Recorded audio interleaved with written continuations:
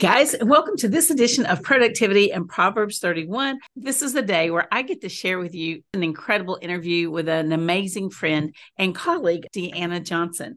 I am excited to invite her to be a part of our show because I have admired her from afar for, 8 years before she had a tragic accident befall her. Now, Deanna is the mom of two, Mackenzie and Hayden, and a wife to Corey, and she's been married to Corey for 29 years. So, Deanna, welcome to the podcast. Thanks, Kathy.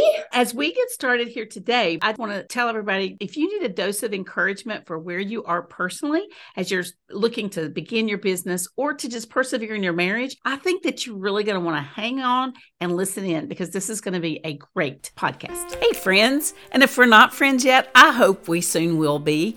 I'm Kathy Lanham, host of the Productivity and Proverbs 31 podcast. I'm a wife, mom to 5, and a grandma, which is my best role yet. I'm a former teacher of the deaf, an AmPro photographer, and a business leader. And if you're a Christian who needs some encouragement and wants to grow in their faith, then I hope that you will take the time to stick around because you never know what I'll be teaching on or sharing or who I'll interview over here with life hacks, with business tips and tricks, and some faith building built in. I hope that you'll grab your coffee, maybe a pen and a pad of paper as we begin today's episode.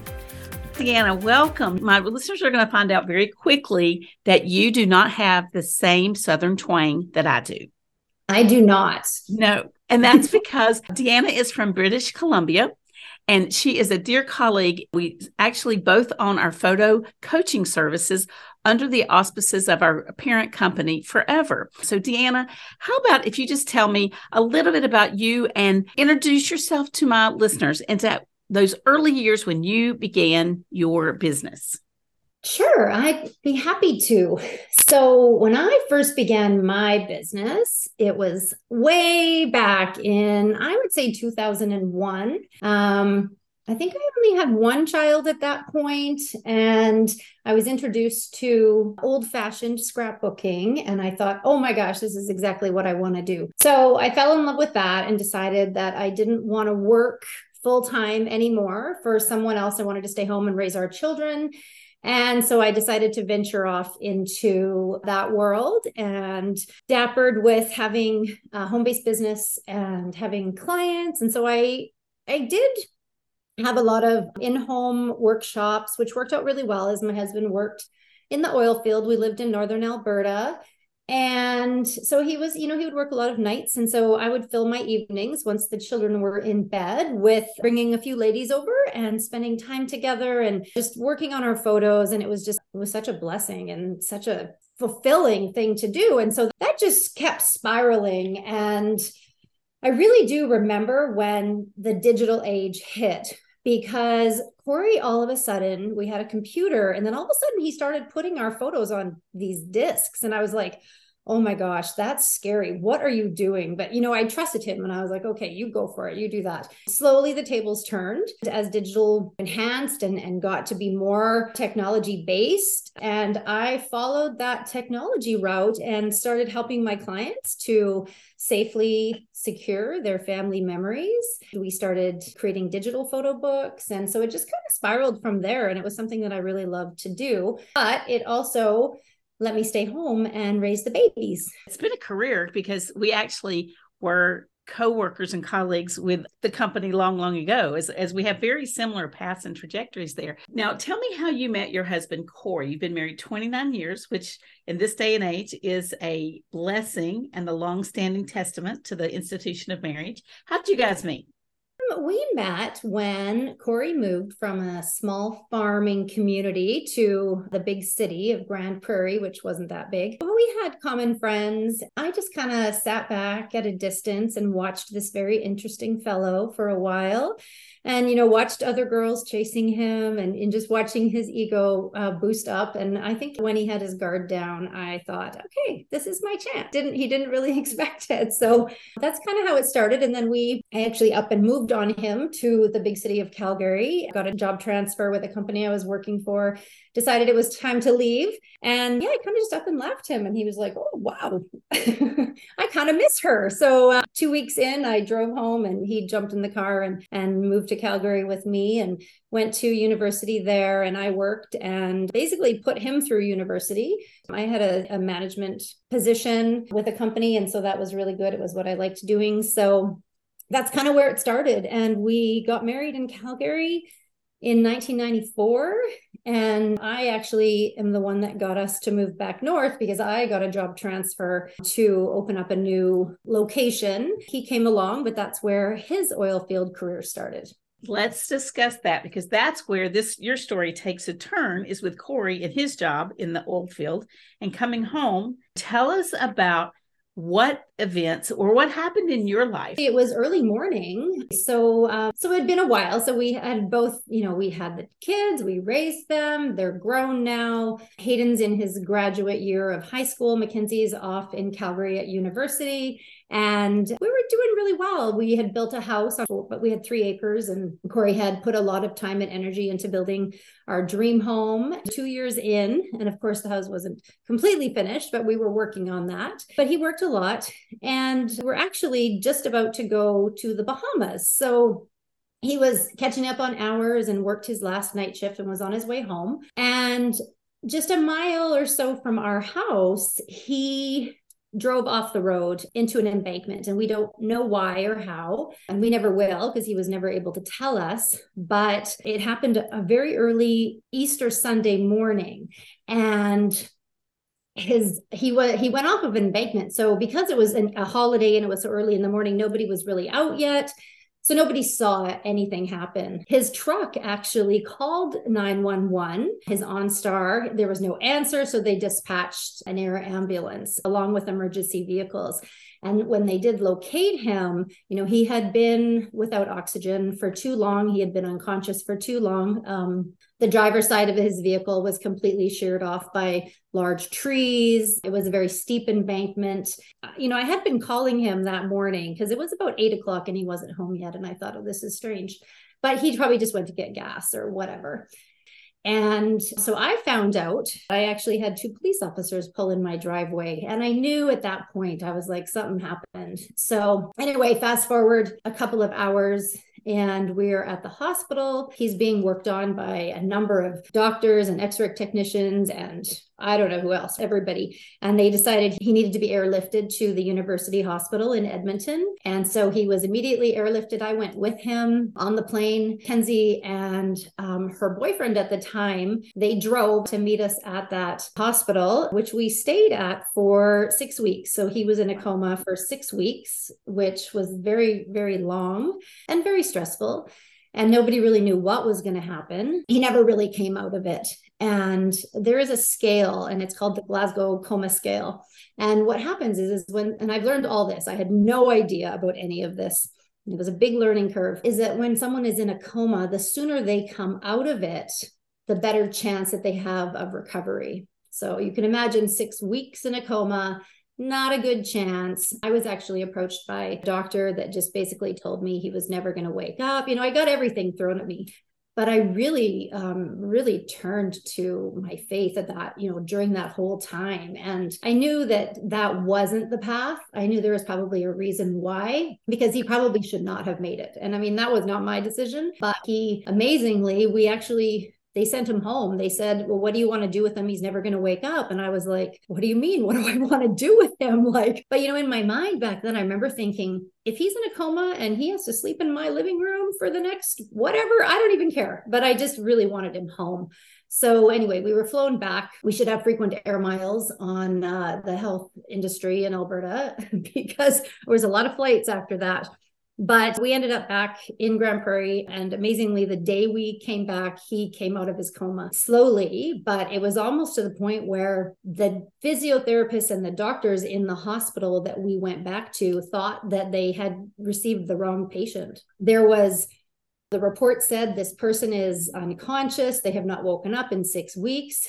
When we got there, I had to go down. My mom was having something done, and I had to go down and bring her up for her a little bit of recovery. And so they thought, well, we better keep an eye on this guy. We don't really know much about him. So they put him in one of those big chairs and they just wheeled him to the front of the nurse's station.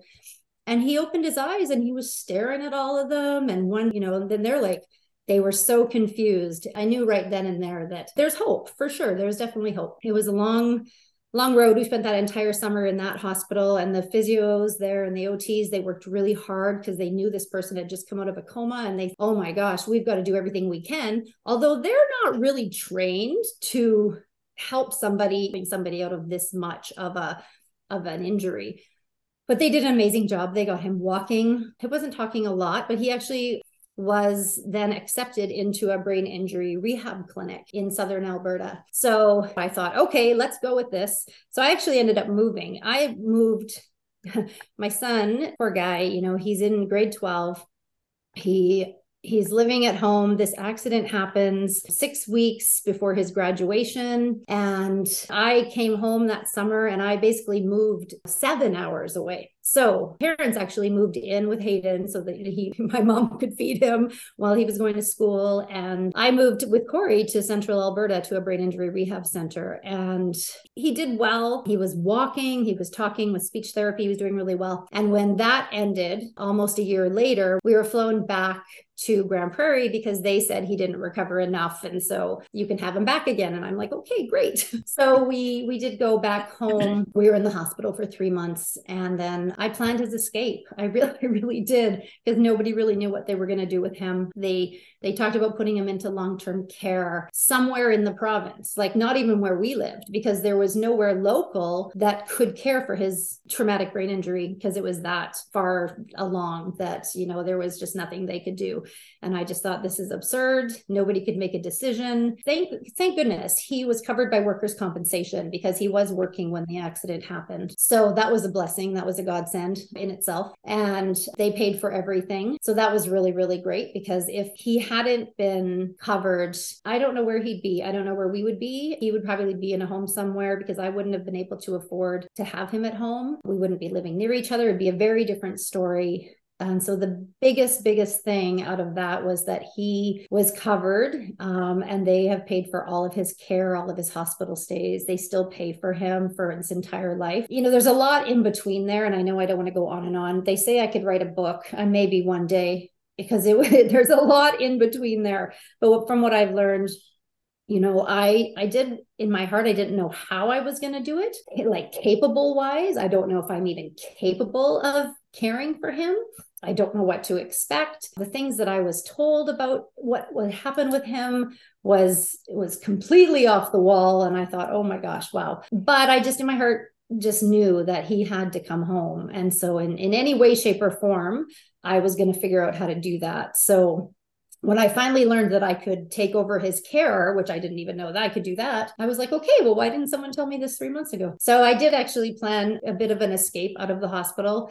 I had gone to Mexico to Cabo for 3 days just to regroup, make sure, say some prayers, make sure I knew what I was doing. Had a care team, including my mom, at the hospital with him. I came back and literally went up to the hospital and went, okay, we're going home. And I threw him in a wheelchair and somehow got him into the car. I don't know, but we figured it out. So from there, he had some setbacks. So he had seizures, which is very common with brain injury, which I had no idea. They ended up overdosing him on anti-seizure medication because they didn't know the extent of his brain injury. He ended up in another hospital 8 hours from us for 6 or 8 weeks. And then I had him home again. A year later, he had pneumonia, caused more seizures. He ended up in that hospital 8 hours away. Again, we spent our fair share of time in hospitals. And I think through that, I learned a lot about the healthcare system. So you could probably be a doctor as well, right? I probably, I figured it out. And I just knew that the care they were giving him, it was great care, but I knew that I could do the same.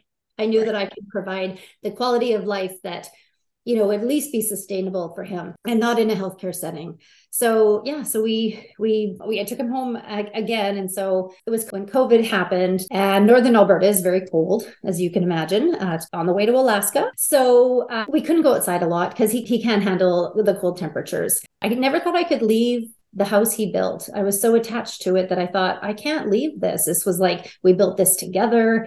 It was all him, it's just, I can't leave. And then something happened and I don't know what, but something told me that we should move. So I moved to the tropics of Canada, which is Vancouver Island. And it's beautiful. Just watch a Hallmark movie. All the Hallmark movies are made there.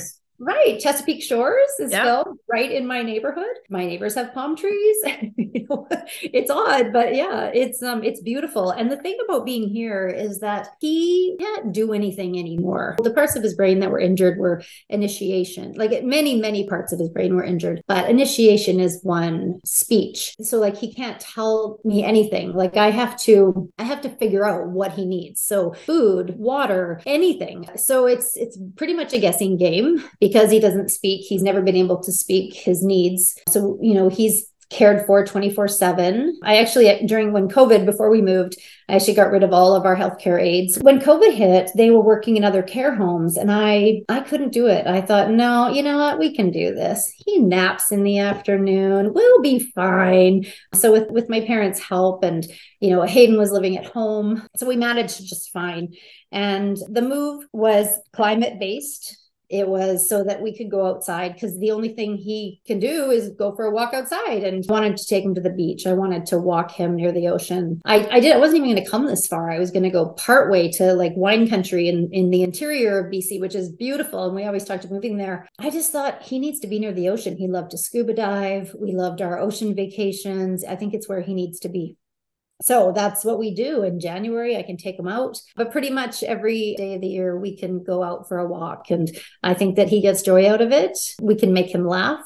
And that's usually what I have to do. When people see him smiling on Facebook, it's usually because we've just told him a funny joke. Let me ask you this question. In the light of all of this, I mean, this is enormous. This is a tale of tragedy and trauma and traumatic brain injury, and obviously unexpected that gets put in your path. Yet I didn't hear you say, I needed to get out. I needed to have a divorce. I needed to just put him in a home and walk away. This is too much, too big. But what I'm hearing is that the Lord has enabled you and that there's hope, and you've been led and felt like I need to do this or I need to do that. What would you say to young moms who might be in a really hard situation right now? I mean, we can't have the answer for everything. No, and I hear that a lot, and I don't see that, but I hear, I never really ever said it's not possible. It was never really in my mind that I could ever leave him. I'm sure it crossed my mind a million times, right? And it was like, could I do that? Why would I do that? But I mean, when we got married, it was in sickness and in health till death do us part. And I never knew that I had taken that so seriously, but apparently I did. And I think good for him for marrying me and not someone else.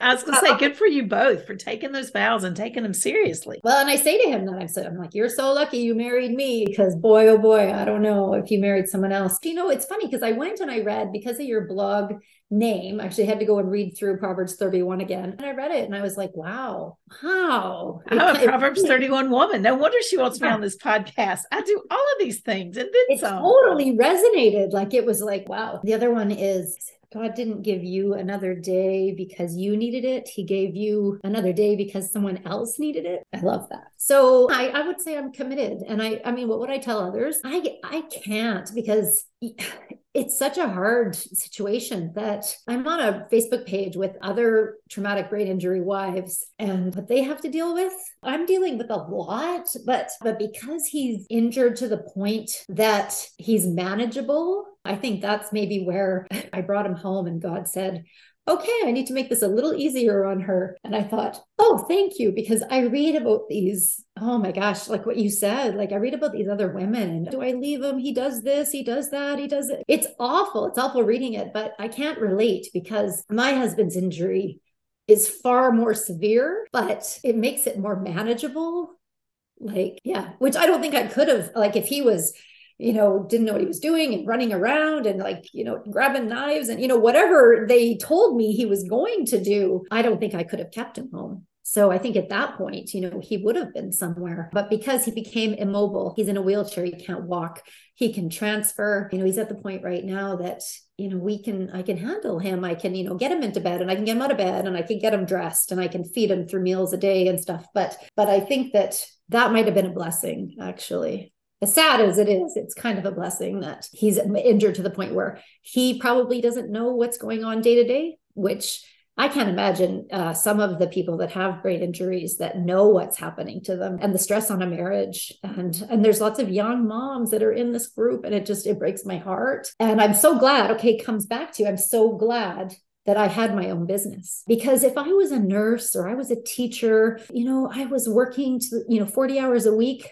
I could not have been in the hospital with him for a year and a half. I was able to work from the hospital. I was in the hospital. I was there from the minute he woke up in the morning till the minute he went to bed. I really needed to be there to see what was going to happen. So I don't, there's a higher power. There's a bigger reason than just me. So whatever it is, I had said to you, I had wrote that the decision to have my own business and to work from home was made early in life, but it continued on, and it actually played a really vital part in me being able to be there and actually to care for him from home. So that's a blessing. And we're where we are right now. And I don't know what's going to happen tomorrow. And I don't know how long he has. I don't know how long I have.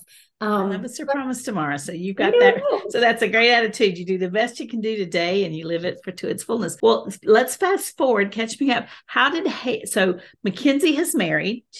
Now where's Hayden? Is he in university? Actually, so we moved from Northern Alberta to Vancouver Island. So we are actually on the east coast of Vancouver Island. So if you've ever been to Alaska, I watch all the cruise ships go past my window in the sun. So fun. So I convinced Hayden, he had a good job. He was working for an engineering firm. And when I decided to leave, I offered him the house. I said, Hayden, you can have the house. In my mind, I was like, yeah, it'll stay in the family. I won't have to part with it. Hayden can live there. And he didn't want it. And I, okay.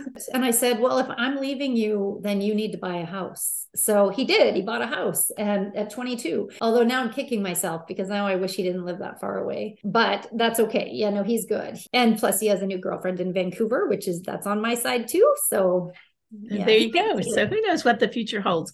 Well, I appreciate that you were so willing to be transparent and to share that it was hard. It is not just was hard. It is hard. I mean, it's not, the story's not over. It's still being written. But I just think it's such a vital message for those of us who have been walking a little longer in marriages where we took our vows seriously, to turn around and say to those that come behind us that are new on the path, it is going to be hard. There's nothing easy about it. You may not have a traumatic brain injury. It may be an addiction. It may be, we don't know what, fill in the blank there. But first, you can do all things through Christ who strengthens me. So I love that one. That's a good one. But I just want to say thank you for being here and for being a guest with us today and for sharing your story, Deanna.